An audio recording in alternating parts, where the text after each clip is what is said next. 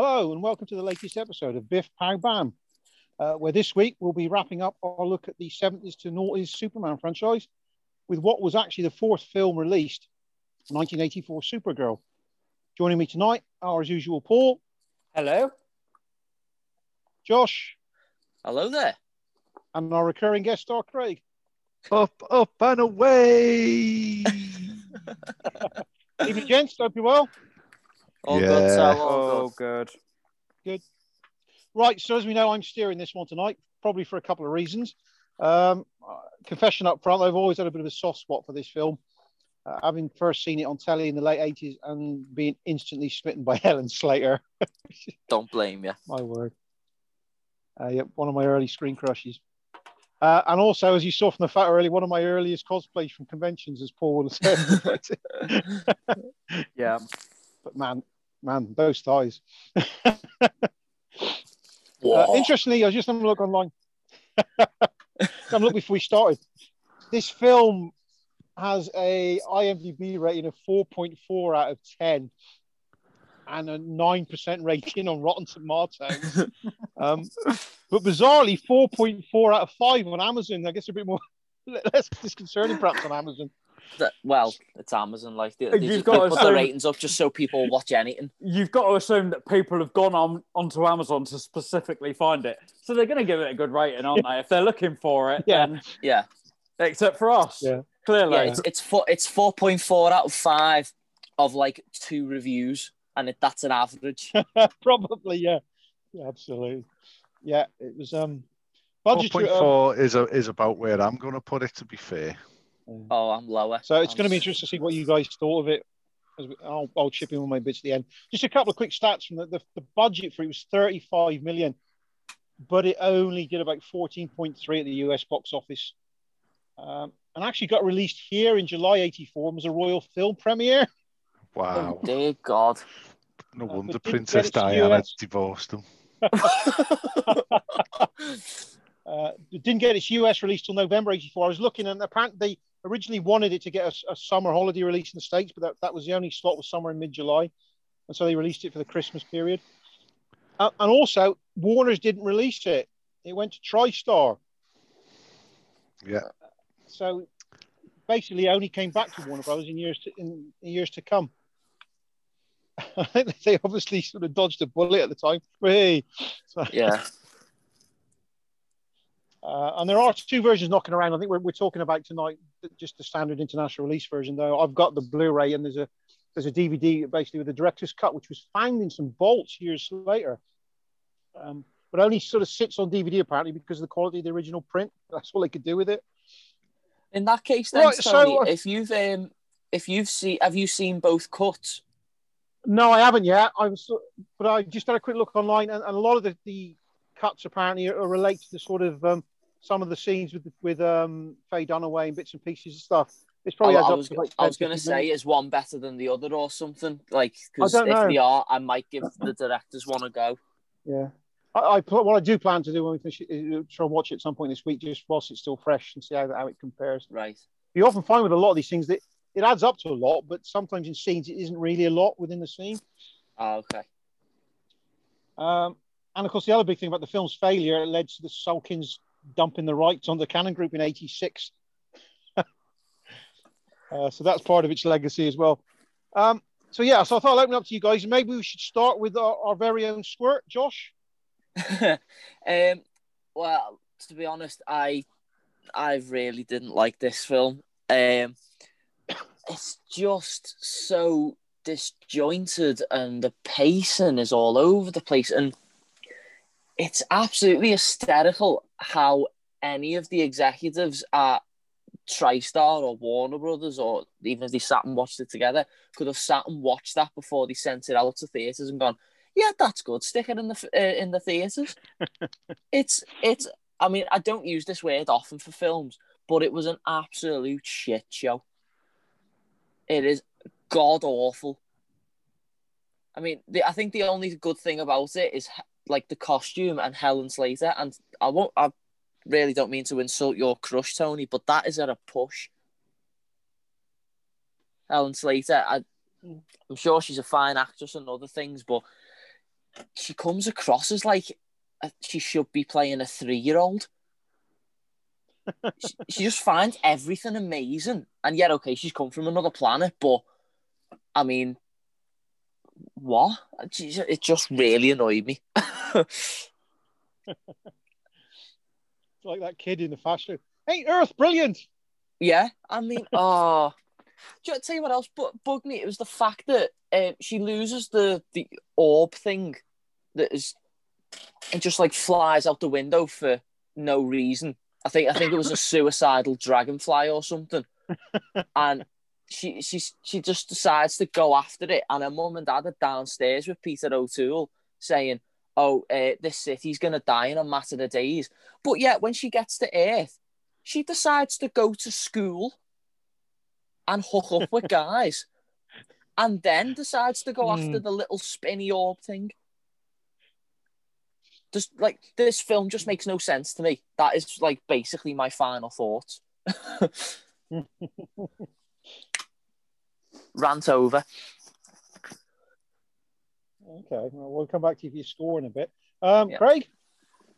This film is utter shite in every sense of the word. Her uncle is a fucking buffoon. They're living on a piece of planet that has got cellophane to keep the atmosphere in, and a dragonfly can burst a window and suck the Powerball out, and everything's going to die. It is when she gets to Earth, she is the most pathetic version of any superhero I've ever seen in my life.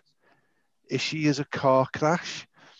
The villain in it is a witch. Come on. You know, it's so sexist. Everything about this film is wrong. Well, yeah, funny she said there is that really weird scene when she first arrives in Midvale and she's wandering down the street. And Max Headroom tries to attack her. Yeah. Max Headroom. It's Matt Frewer. And it's just bizarre because you're thinking, well, don't you guys know who she is? Who does she look like? The first interaction with humans, right, is 2 rapists. Yeah. Yeah. And I was like, oh my God. And then fast forward to the digger chasing this fella down the street who's got a love potion in him. And so it was a little bit and it was like, wow, just this is pathetic. Everything. I mean, right, I went to see this in video club in school. Wow. I can remember this, right? Wow. And it was the same time that I would have seen Popeye as well. But it was just... It doesn't get better. It gets worse as the film goes on. There's no redeeming features. You know, poor Jimmy Olsen. Why did he sign up to this? He needed the money, obviously. All the girls in this film want to do, it just reminds me of American Pie. They just want to fall in love and kiss boys. Even Supergirl wants to fall in love and kiss a boy. And she falls in love with a 40-year-old man, for God's sake. I mean, I think somebody... Does anyone know who that guy actually is? It's Hart Bochner, who was Ellis in Die Hard. Yeah, Ellis from Die Hard. And was also in The Winds of War or the second series. One of the two, might be in the second series. Yeah. But, I mean, I think someone put in the group she's 21 in real life when this was made, but she's playing a teenage girl and she's head over heels in love with this Al fella. And, yeah, it's a really weird.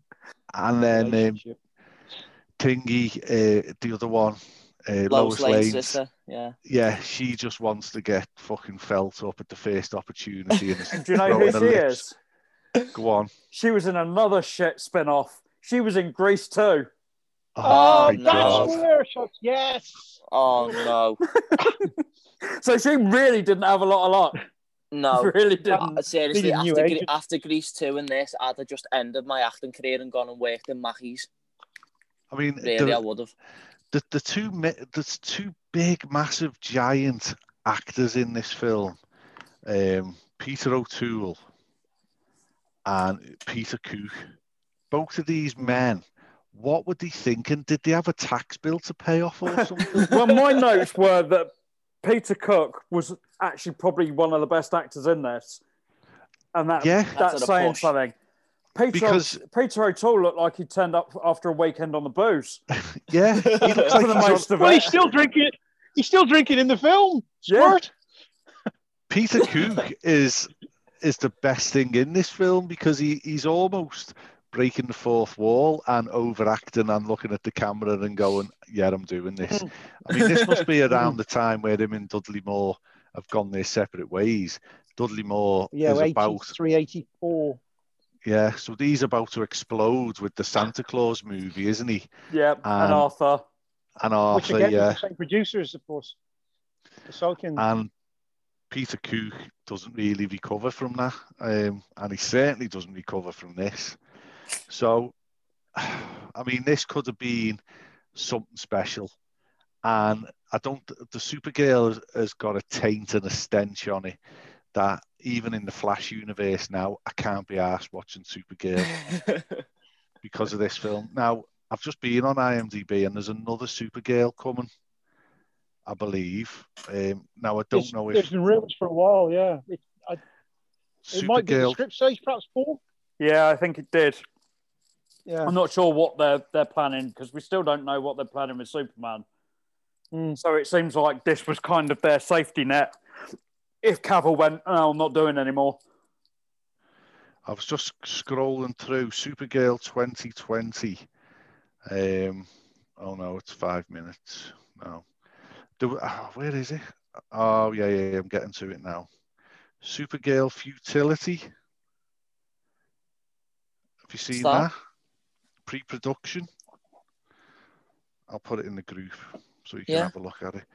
I don't know what it is. I've only just found it now. It's hot off the press. You know, everyone who's listening to this is probably going, "You fucking stupid." But it looks like... Is that the same girl from the Supergirl that's on the telly? It's... No. Oh, what is it? It looks like either a fan film or... What is it? Oh, it's a fan an film. adaptation of season 3 of Supergirl from the TV. Yeah. Yeah, it looks familiar. Because looks like the villain in that thing you've sent us is the villain from series 3 of Supergirl, the TV show. Also written by Mark Out, Take That. Oh, right. Oh, Jesus. It's not really, but his name is Mark Owen. So, I mean, there's so much more they could do with this character. It's got the potential. When you look at the Marvel female roles, who are all fabulous superheroes and are, stand up on their own merits rather than cowering and wanting to fall in love with a man. Supergirl should be all about that, and she might be in the TV show. I don't know. I've never watched it. I've only ever watched it. Well, I agree. There is scope for another big screen incarnation of her. I mean, we've seen with Wonder Woman, the first one, that those female-led hero ones will work if you get the right casting and the right script. Yeah, I think it could be brilliant. Getting back to this film, weak script, weak cast, everything about it is just weak. I did say 4.4. That is 4.4 out of 100. It's the worst superhero film I've ever watched in my life. I can raise your worst ones, honest to God. Well, I've just watched X-Men and X-Men 2 in the last few days, so. Yeah, but you haven't got X3 to come yet. Yeah. Oh God, yeah. So thank you guys. Oh, glad we put through it. Paul? So my first note was that Faye Dunaway was credited above Helen Slater, which I never feels right when the lead character's not billed first. Not the first time, of course. I said Jerry Goldsmith composing this one. I thought this looked better than Christopher Reeve's final two films. I thought it was shot better than anything. I wrote, God, the acting is atrocious. Peter O'Toole is matching Helen's woodenism. I thought it all felt a little very Pan's People for a while. Blimey, I'm amazed you even know where they are. Oh, no, I know Pan's People. I said the first mention of Cal came in not even 15 minutes. I'm like, you're not going to show him, but you're going to talk about him, aren't you? So we knew that. Then it came on to like the powers and the costume. Like the costume she was just wearing, it just appeared. Yeah. From nowhere. Like she walked behind a tree and was wearing it. Heat vision now makes plants grow. Didn't know that. She seemed to have mastered all her powers in minutes.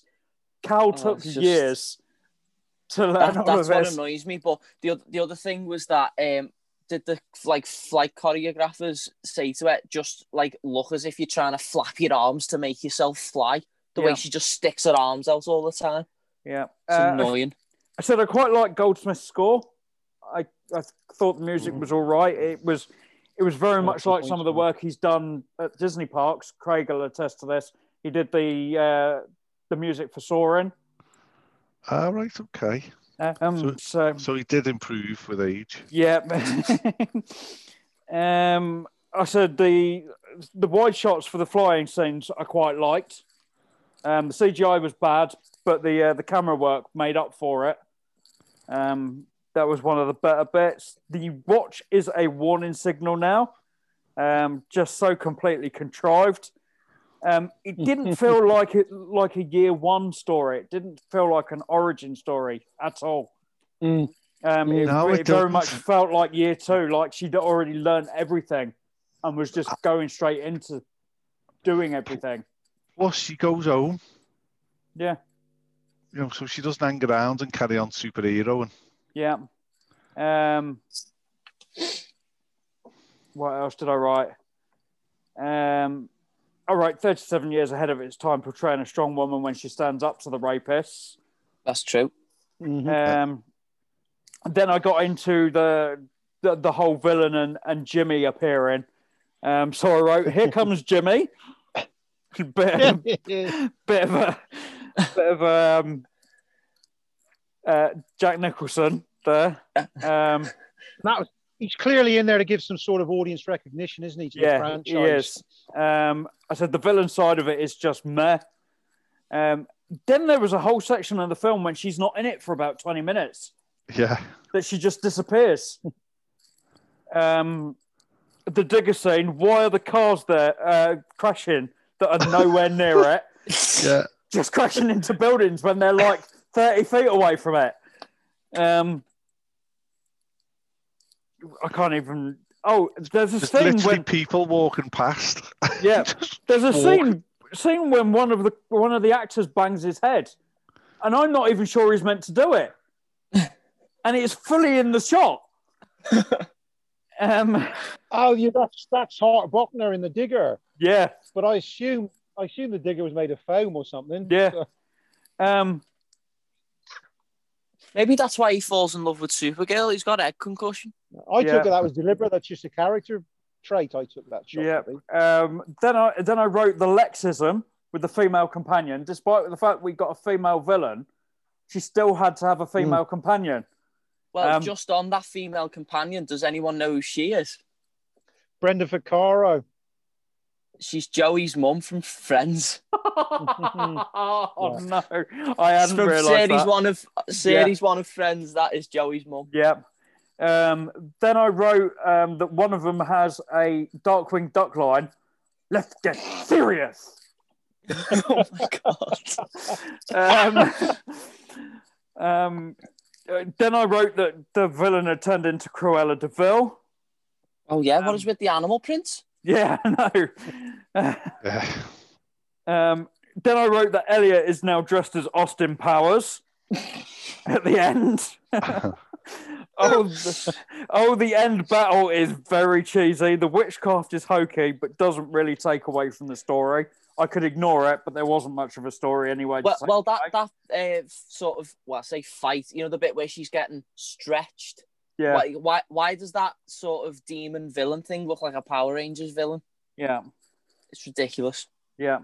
Then I said, a proper upskirt there. Melissa Benoist would never stand for that these days. What's with the tiny Supergirl tornado? Then I wrote, not the greatest story ever, but still feels like within the lore of Superman and DC. It still felt like it fitted. You could see that it definitely tied up to the other films. I wrote, while not up to the standards of the first Reeve films, it is better than the last one and deserved another shot rather than the one-off. I did feel like they could have given it another chance.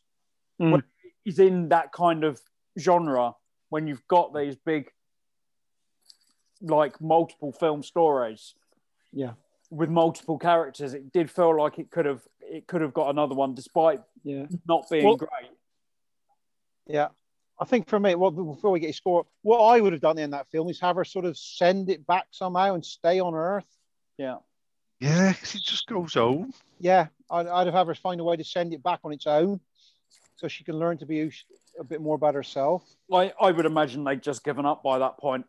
Once they'd seen some of the dailies and stuff, they probably went, just rewrite the end and send it home. I think I did read it went through about 4 or 5 different script versions too, because the original script apparently had her trying to rescue Superman, who had fallen ill under Selina's magic. Yeah. And Reeve was lined up to appear in it, but bowed out just before filming. Probably read the script. And that if it's anything like the one that he wrote, then... Yeah. So what's your score on that, Paul? I actually wrote it way higher than I should have done. I wrote down 69, and I don't know why. Dude. I probably should have written 59. That's still high to me. That's not bad. Yeah. That's 3 out of 5, roughly. I went for 30 out of 100. I absolutely hated it. Yeah. Absolutely hated it. It was just... I mean, I'd give the 2011 Green Lantern film higher than that. It was sexist in the extreme. It was 1980s pure sexism. What superheroine did she do? She flew around on a crane. You could see she was on a crane, the way she was flying. And she didn't do anything, really. I think she lasered the digger and, made a tornado, that's it. Yeah. It does miss in the script a scene a bit like Superman where she takes out some other villains or stuff beforehand. That's missing for certainly. Or even just a big save scene. Yeah, Superman's all about getting the cat out the tree and saving the airplane flying and pulling the boy out to burn and build. See, that's the other thing. You've got no opening scene where she goes off and saves something. Yeah. In fact, she makes it worse by basically killing her whole people. Yeah. Yeah. We should open a window. We'll open the window of Argos. Where were they living? Argo City. It was ridiculous. You know what it reminded me of? Underground, where what would he call the little puppets who lived in the lighthouse? Fraggle Rock. Yeah. It was just made out of scaffolding. No, did they? The funny thing is, Craig, that's a real thing from the comics. Fucking hell. The thing is, what I thought was missing from the film, considering where she comes out from, is that they should have need a bit of under the sea. Helen Slater, the Little Mermaid. Before I get to my thoughts on it, interesting fact. Apparently, the scene where she comes out of the lake. Apparently, it's a photograph of her on a cutout. Oh my God! And because I actually noticed, you can see on the Blu-ray that there's a wire on the top of it. You can see this blue wire pulling it out of the water. Oh, I promised myself I wouldn't go back and watch this film for another 40 years, and now I'm going to have to just to see that. Go back and watch that scene, aren't you, and see if you can spot it. Oh. So my thoughts on it, the first thing I'll get to is that I was impressed with the backlot for Midvale. Apparently that was in the same vicinity as what would later become Gotham for Burton's Batman. Oh, nice. And I think that looks really good, that whole Midvale set. A bit like Superman 2, where you would swear that they'd actually shot that in the backwater of America somewhere. I thought that was really impressive. I like that little, it's a bit cheesy, but I like that floating ballet scene when she is learning her powers. It's quite well shot, I thought. And Paul picked up on a bit of cheese for me. The flight. No, I thought it was quite nice. Actually, I'll admit that. But it helps. You got Goldsmith's score in there as well. Probably sells it, I suspect. Which is the bit that was very similar to the stuff he's done for Disney. Like Paul, I thought that, yes, you can tell the flybys are still done on the screen, but they still look better than some of the stuff in 3 and 4, particularly 4, Superman 3 and 4. Nothing I picked up on, which this is probably showing my age a bit. I like the bit where, with that sort of invisible creature, it gives me sort of vibes of a Forbidden Planet or another old British film called Night of the Demon, which both feature sort of similar creatures. And in fact, to me, it's probably one of the best bits of the film is that sequence. As I've said before, I like Slater in this, and I think she looks great in that uniform, in that costume. But the wig she got for Linda Lee just didn't work. It just looks so incongruous. I think Paul's touch as well on Jerry Goldsmith's score. To me, because Goldsmith is one of my top 3 composers, and I think it's one of his best scores of the stuff that I've heard. It's got a lot of oomph, probably more oomph and a decent score than the film really deserves overall. Yeah.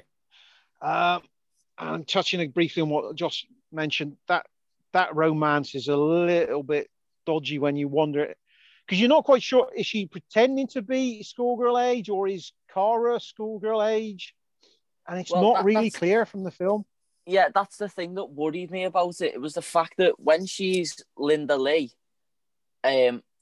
she's got the brunette hair, why does she look like between 16 and 18? And this, as someone was saying about the 40-year-old guy fancies her. But then when she is Supergirl with the blonde hair and the blue suit, she actually look her own age. Yeah. Yeah. It's just weird. It's weird. It is weird. Now the digger sequence, yes, it's ludicrous, but actually, again, I thought it was put together quite well. Seeing this digger just demolishing all these fake buildings, I love that. Another thing I noted, which was a little bit sort of, well, that's convenient, is how she can sort of insta makeup and insta costume. Oh, super clothes changing power. Yeah, because she sat there in the I can't whatever that vessel's called that gets her there, and like suddenly just the uniform, the costume appears, and she's got a bit of nice makeup. Fair dues, that's real proper Instagram stuff. Tony's been experimenting with the filters on Instagram again. Really, my overall thought on the film is there are some nice elements in there, like the Phantom Zone. I say the score, one or two of the visuals, but it's a film that's in need of a decent script and a decent origin story. Like I said a minute ago, it shouldn't have ended with her going back home. They should have used it to fill the gap with the convenience that Superman had gone on his multi-trillion mile away light year mission or whatever it was, just to explain the fact that Reeve wasn't in there. And they could have then spun off a series of films, but of course, because it flopped, that sort of did it in. And surprised despite all that, yeah, well, I think it was a combination of things. I'll say it'll be interesting to go back and watch the director's cut at some point, see whether the film makes any more coherent sense. Because the ending is completely bizarre at times. Like Paula mentioned, the sort of the tornado, I think, and then you think, well, hang on, has she sent them into the Phantom Zone, or are they just stuck in the mirror, or are they croaked it, or?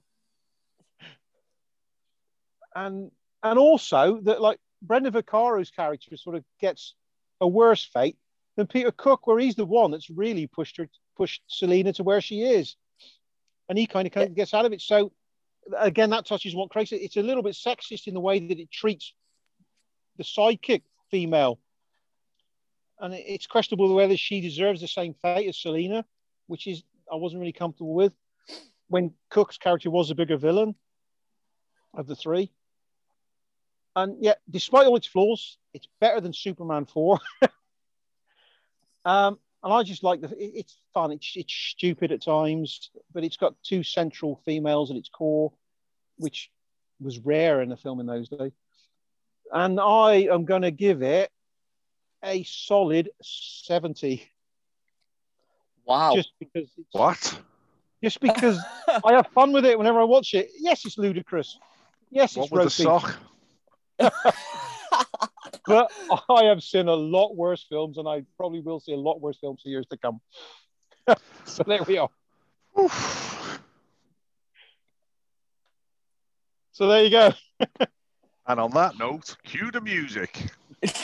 Well, I don't know. I suppose, Paul, do you want to sort of just mention what we're looking to do next? Yep. So next month's show, we are going to review WandaVision once it is finished. So it will be finished in the next couple of weeks. So beginning of next month, we will try and get our review out.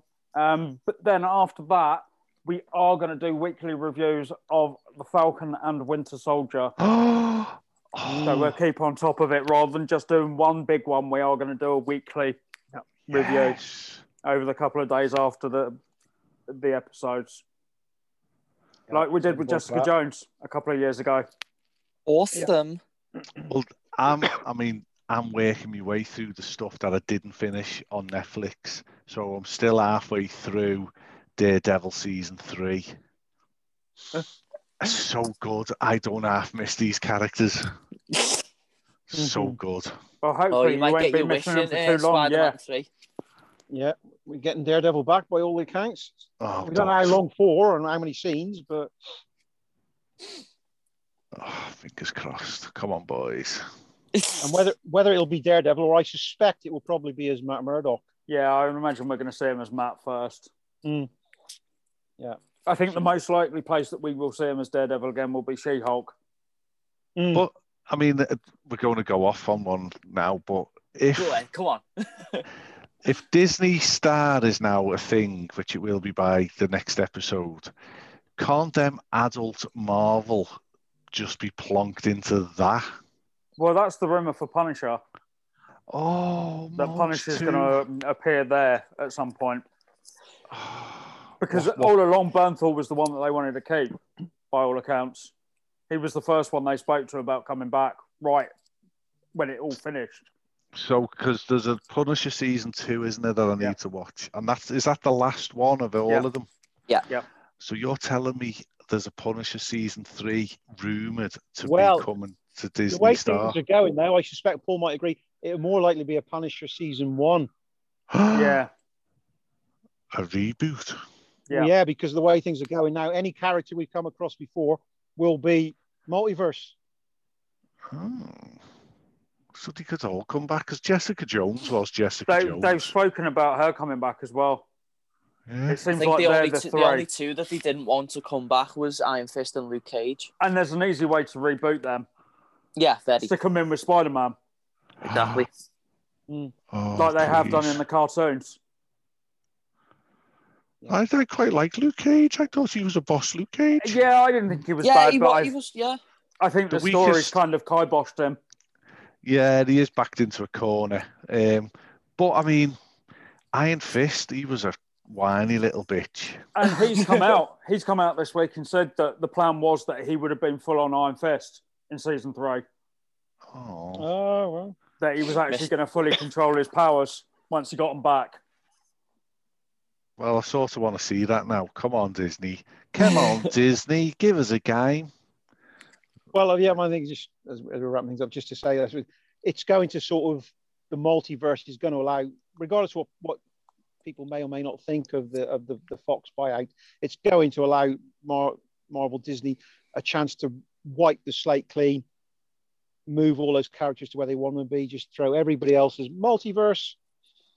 And that really, in some ways, can only be a good thing, I'd have thought, narratively. Yeah, definitely.